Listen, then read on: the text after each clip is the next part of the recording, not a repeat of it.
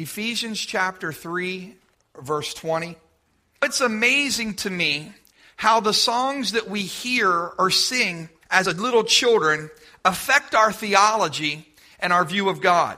It's also amazing how quickly those songs come back to you. You may not have sang a song for 30 or 40 years, but when someone starts playing it on the piano, it's like it just comes right. How many of you know that? There's songs that you heard when you were a little kid. When I read the text that I'm going to be sharing with you today, Ephesians chapter 3, verse 20, it says this: "Now to him who is able to do exceedingly abundantly above all that we ask or think, according to the power that worketh within us. Unto him be glory in the church by Christ Jesus throughout all ages, world without end. Amen." I thought of a song we used to sing in church. Any of you remember the song, "He is Able"? Now, we just sang a new song, "He's Able." But there was an old song that we used to sing, and I'm not going to sing it for you, but it said, "He's able, I know the Lord is able to carry me through." Do any of you remember that song? Terry does. I see a few. He's able. Some of you who were showing our age a little bit. It says that he healed the brokenhearted and he set the captive free. He made the lame to walk again and he caused the blind to see. He's able. He's able. I know my Lord is able to carry me through. I want you to hear me clearly today. We serve a God who is more than able. Here's what the word says. It says that he's able to do exceedingly abundantly, far above anything that we could ask or think. He's able to do exponentially more. You know, sometimes we think, boy, it'd be cool if God could. It'd be neat if God would. The word says that he's able to do exponentially more than you can even ask or imagine. I don't know about you, but I can ask or imagine for some pretty cool things, but the word says he's able to do more than that. Let me just share with you some things from the word. He's able to save completely. Hebrews 7:24 says that, but because Jesus lives forever, he has a permanent priesthood. Therefore, he's able to save completely those who have come to God through him, because he always lives to intercede for us. Let me just take a few minutes. I'm going to brag on him. This is what I've experienced. I don't know about you. When I start bragging about Jesus, his presence always shows up. When I start talking about him and how good he's been to me and how faithful he's been and how he's delivered me and how he's came through in the past, again and again, his presence begins to settle down and you begin to feel the weight of his presence resting upon you. Let me tell you some more things that his word says. He says he's able to keep you from falling and present you faultless. Jude verse 24 says, to him who is able to keep you from stumbling and to present you before his glorious presence without fault and with great joy. To the only God, our Savior, be glory, majesty, power, and authority through Jesus Christ our Lord, before all ages, now and forever. Amen. You know what? He's able to keep you when you're being tempted. Hebrews 2:18 says that because he himself suffered when he was tempted, he is able to help those who are being tempted. He's able to bless you abundantly. 2 Corinthians chapter 9, verse 8. And God is able to bless you abundantly, so that in all things, at all times, having all that you need, you will abound in every good work. Friend, I could go on and talk about from his word and tell you the things that he's able to do. According to his word is able to make you wise. His armor enables you to stand. We could talk about he's able to forgive all of your sins and how he's able to heal all of your diseases. We could talk about how one drop of his blood, just one tiny speck of his blood, is able to wash away every bit of guilt, every bit of sin, and every bit of stain in your life. It doesn't take a lot. His blood is able to wash you. Just the smallest drop of his blood. I could brag about how he's able to open up prison doors.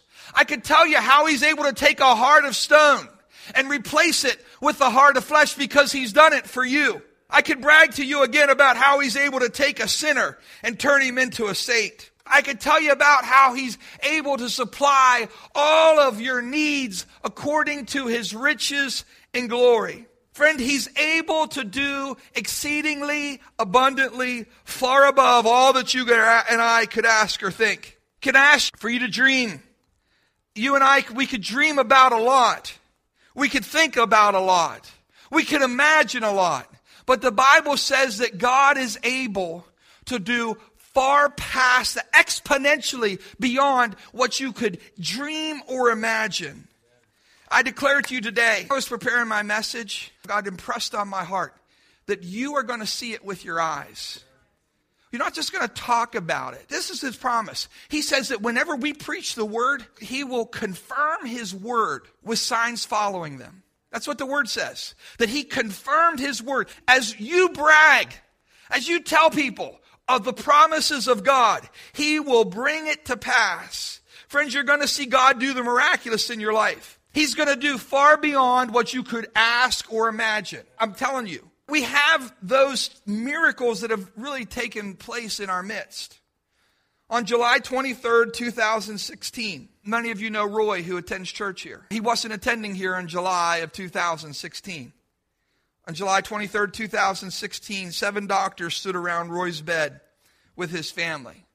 And they said, Roy, you have less than 2 months to live. If you make it 2 months, you will be lucky. Roy had nothing to do with God, And he said that after the doctors met with him and talked with him, he said that when he was in the hospital, and he told me this week, when he was in the hospital, in the middle of the night, at 2 or 3 in the morning, a man would walk into his room, open the door, and shut the door behind him and come in, sit down in the chair beside him.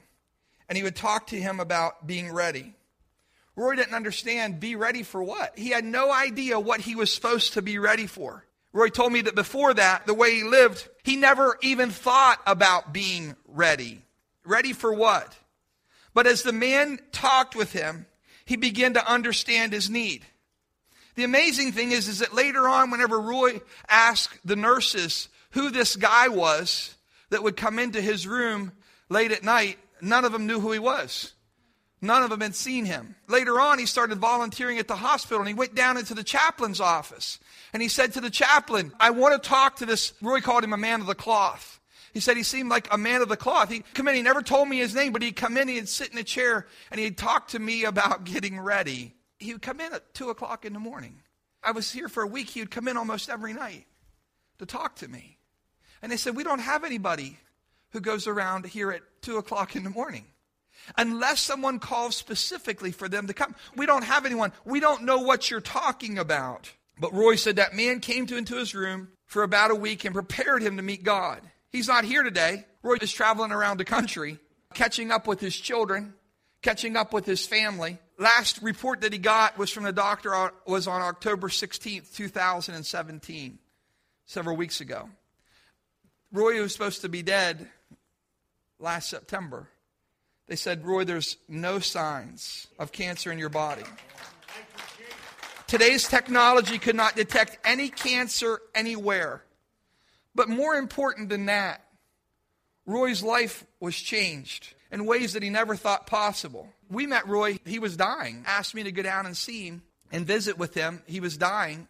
He had 2 months to live. And when we prayed for him, I thought, prayed that he wanted to give his life to the Lord. And I thought, we didn't see him for a long time. And I thought, I guess Roy didn't, I don't know if he really gave his life to the Lord. I don't really know what happened there. I'm not sure. And then he shows up here one week. And he said, Pastor, it's amazing what God does. And I don't know about you. I don't know if it was an angel that walked into his room. I'm a little leery on things. I'm just natural. I'm a little pessimistic. But someone came into Roy's room at 2 o'clock in the morning and talked to him about his relationship with God. Roy's supposed to be dead. He's supposed to be dead now, cancer-free. He's just like on a permanent vacation. He's gone to Arizona, gone to Florida. So we serve a God who is able. Daniel chapter 3 records the account of the 3 Hebrew children. They'd been carried off into Babylonian captivity along with David. And they were placed in positions of leadership in the province of Babylon. But one day King Nebuchadnezzar gets the idea to build a golden image 90 feet tall and 9 feet wide. He gathered the people and he told them that when they hear the music play, they were to bow and worship this image. If they didn't, they would be thrown into the blazing furnace. So the music starts, and Shadrach, Meshach, and Abednego refuse to bow and worship. Now people go and tell the king, those 3 Hebrew guys that you put in charge of the province of Babylon, they're rebelling against you. They're not bowing in worship like you said. So King Nebuchadnezzar is furious, and he calls them to come to him. And he tells them, listen guys, I'm going to give you one more chance. But if you don't bow, I'm going to throw you into the fire. And then this king had the audacity to say this: what God will be able to rescue you from my hand? That King Nebuchadnezzar had the audacity to say to Shadrach, Meshach, and Abednego, what God will be able to rescue you from my hand? Can I say to you that there's some people who you've heard that, and maybe it wasn't by a king, but you've heard that same thing whispered in your ear, what God is going to be able to deliver you? What God is going to be able to save your child? What can God do about your marriage? What can God do about your family? What can your God do about your finance? Where is your God at now? What can your God do? Notice their response in verse 16. Shadrach, Meshach, and Abednego replied to him, King Nebuchadnezzar, we don't need to defend ourselves before you in this matter. If we are thrown into the blazing furnace, the God we serve is able. Let me hear you shout, he's able. They said, the God that we serve, he is able to deliver us. And notice what it says. And he will deliver us from your majesty's hands. I want you to know this, that God is not only able, he's willing. He's not only able, he's willing. He goes on to say, but even if he does not, we want you to know, your majesty, that we will not serve your gods or worship the image of gold you have set up. Sometimes people get excited because we sing he's able. And we start to think he's able. But then in their minds they say, well, I don't know, but is he willing? Yeah, I know he's able, but is he willing? Will he? That's the question. I know, Pastor, I don't doubt that he's able, but will he? Will he deliver me? Will he come through? The 3 Hebrew children said emphatically, he will deliver us. I wish someone would get in their spirit that God is able, and that he's not only willing, but that he has already determined in his heart that he will act on your behalf. I just wish I was preaching to a church who would believe that God would actually act on their behalf, because he's going to. Listen to me. He will deliver you. He will provide for me. He will make a way. He will bring me through. He will heal me. He will rescue me. It's a done deal. He will do it. That's what we got to get in our heart. That's what we have to know. He will do it. Notice what they said to the king. They said, he's going to do it. But we've made up our minds that we're not going to bow no matter what. God is looking for some people today who have made up their minds that they're going to trust the Lord and they're going to do what he says no matter what. I'm telling you, he's looking for some people who you just make up your mind. It doesn't matter. It doesn't matter my circumstances. It doesn't matter my situation. I'm going to do what the Lord says. The king was furious with their response. And so he has the furnace turned up 7 times hotter. He has the 3 men bound and cast into the fire. Can I tell you that sometimes in the process, everybody say in the process. In the process, the temperature gets turned up. You say, well, Pastor, you told me he's able, but the furnace is getting a little hotter.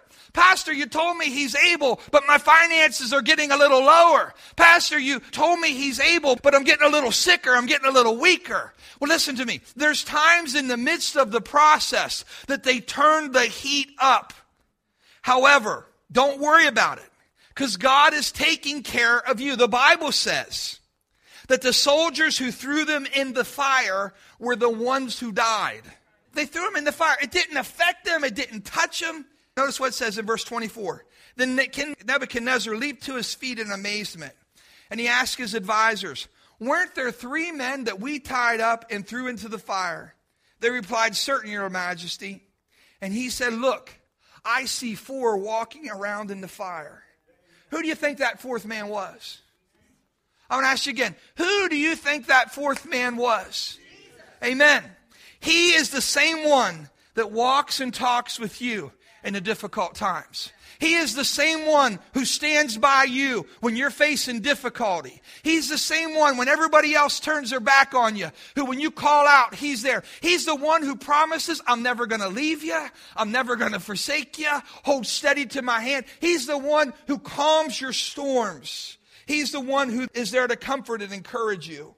Unbound and unharmed. 4th men were walking around the fire, unbound and unharmed. And the 4th looks like the son of the gods. Nebuchadnezzar then approached the opening of the blazing furnace and shouted, Shadrach, Meshach, and Abednego, servants of the Most High God, come out, come here. So Shadrach, Meshach, and Abednego came out of the fire, and the satraps, prefects, and governors and royal advisors crowded around them. And they saw that the fire had not harmed their bodies, nor was a hair of their head singed. Their robes were not scorched, and there was not even a smell of smoke on them. Listen to me. They came from the fire, and they didn't even smell like smoke. Now, I'm talking to some people today who the Lord has brought you. Hear me. He's already brought you through the fire. The Lord has already been with you. He's walked with you. When you were in the midst of the difficulty, He walked with you. He stood with you. Not a hair on your head was singed. Your robe wasn't scorched. And you didn't even smell like smoke. As you look back, it's amazing how faithful God has been. I want to say it to you again. It is amazing. It's something how quickly we forget how good God is. I know I'm talking to some people who you were in impossible situations before. Your back was against the wall. You didn't know if you would make it. You didn't know how you would even possibly survive. I don't mean this as an insult to anybody. Please understand what I'm saying, because I know that there's a reality of this in people's lives. But there's a lot of Christians who God has brought you through the fire. You've been through it. You've faced it. He's brought you, and it's almost on a spiritual level that you have a spiritual PTSD. You know what I mean? And again, I'm not trying to make light of that, but I want you to understand. God brought you through the fire. You went through difficult times. You didn't think there was any way possible, but you came through not smelling the smoke. Not a hair on your head was singed. Instead of praising God and worshiping Him, you know what they do? Oh, well, Pastor, I faced some difficult times. Wait a minute, did God deliver you? Well, yeah, He did. Did He provide for you? Yeah, He did. Did He heal you? Yeah, He did. Did He change the situation? Yeah, He did. What they'll do, though, they live life as if even though God delivered them, even though God did the miraculous, they go around heavy-hearted and weighted down instead of giving God praise. Instead of thanking Him. Oh, Pastor, a while back I had a hard time. Really? And where was God at? Did He take the day off? Well, no, He was right beside me. Are you still kicking? Well, yeah, I am. Are you stronger? Well, yeah, I am. Has God made a way for you? Well, yeah, He has. And so I want to encourage you in this moment, don't allow the difficulties that you've gone through to be something that keep you captive because you say, well, I faced a difficulty. Yeah, but what did God do? He won the victory. What did God do? He delivered me. What did God do? He provided for me. What did God do? He carried me. Even in the most difficult things, He carried us. So I want to encourage you, I'm going to give you a little therapy. Let's drop it. Let's look at the victory that the Lord has brought. And let's expect Him in the future. That the next time I face something, I don't have to become overwhelmed because while I faced a difficulty in my life, I can face that with assurances. What's God going to do this time? Notice this, when they threw Him in the fire, it didn't do anything to them, but it did kill their enemies. It didn't do anything to them, but the things that held them captive, the ropes that kept them entangled, were destroyed. And they came out not even smelling of smoke. But He's not done there yet. God's not done there. Look at how He changes the situation in verse 28. King Nebuchadnezzar, now I want you to hear this. He was the guy who said, if you don't bow down to this golden image, I'm going to throw you into the fire. Look how his attitude changes. Then Nebuchadnezzar said, praise is to the God of Shadrach, Meshach, and Abednego, who has sent His angels and rescued his servants. They trusted in him. That is the economy that God works with. Faith. They trusted in him and defied the king's command and were willing to give up their lives rather than serve or worship any god except their own God. Therefore, I decree that the people of any nation or language who say anything against the God of Shadrach, Meshach, and Abednego, that they be cut to pieces and that their houses be turned into piles of rubble. For there is no other God that can save in this way. Isn't that amazing? The man who had the audacity to say, what God is able to rescue you from my hand, says there's no other God who can save in this way. Take your Bibles real quick. I'm going to add something else to you. Ephesians 3. Let's go back there. Not to him who's able, exceedingly abundantly of all that we could ask or think. But before that, Paul has a prayer for the church at Ephesus. In verse 16, he says, I pray that out of his glorious riches he may strengthen you with power through his Holy Spirit in your inner being, so that Christ may dwell in your hearts through faith. And I pray that you, being rooted and established in love, may have power together with all the saints to do what? To grasp, to get a hold of how wide and long and high and deep is the love of Christ. And to know this love that surpasses knowledge, that you may be filled to the measure of the fullness of God. Paul's prayer for the church was that they, as the saints of God, might be able to grasp how wide and long and deep is the love of Christ. As we finish up, I want you to hear me clearly. We serve a God who's able. He's able to do exceedingly abundantly above anything you can ask. Some of you have big dreams. He's able to far surpass them. Some of you you've sat and you fantasized, man, it'd be so cool if God would. Well, friend, he's able to do far beyond anything you can ask. Not only is he able, he's willing. When he finds faith, he acts. Would you stand with me? Can I just ask you to just take a moment? We're going to turn our hearts to the Lord. We're going to play that song through. And can I just ask you to pour out your heart to the Lord? If there are things that are upon your mind that you say, God, I don't know if you're able. Lord, I have a concern. He wants to affirm to you today that he's able to go far beyond anything you could ask. Would you play that song for us?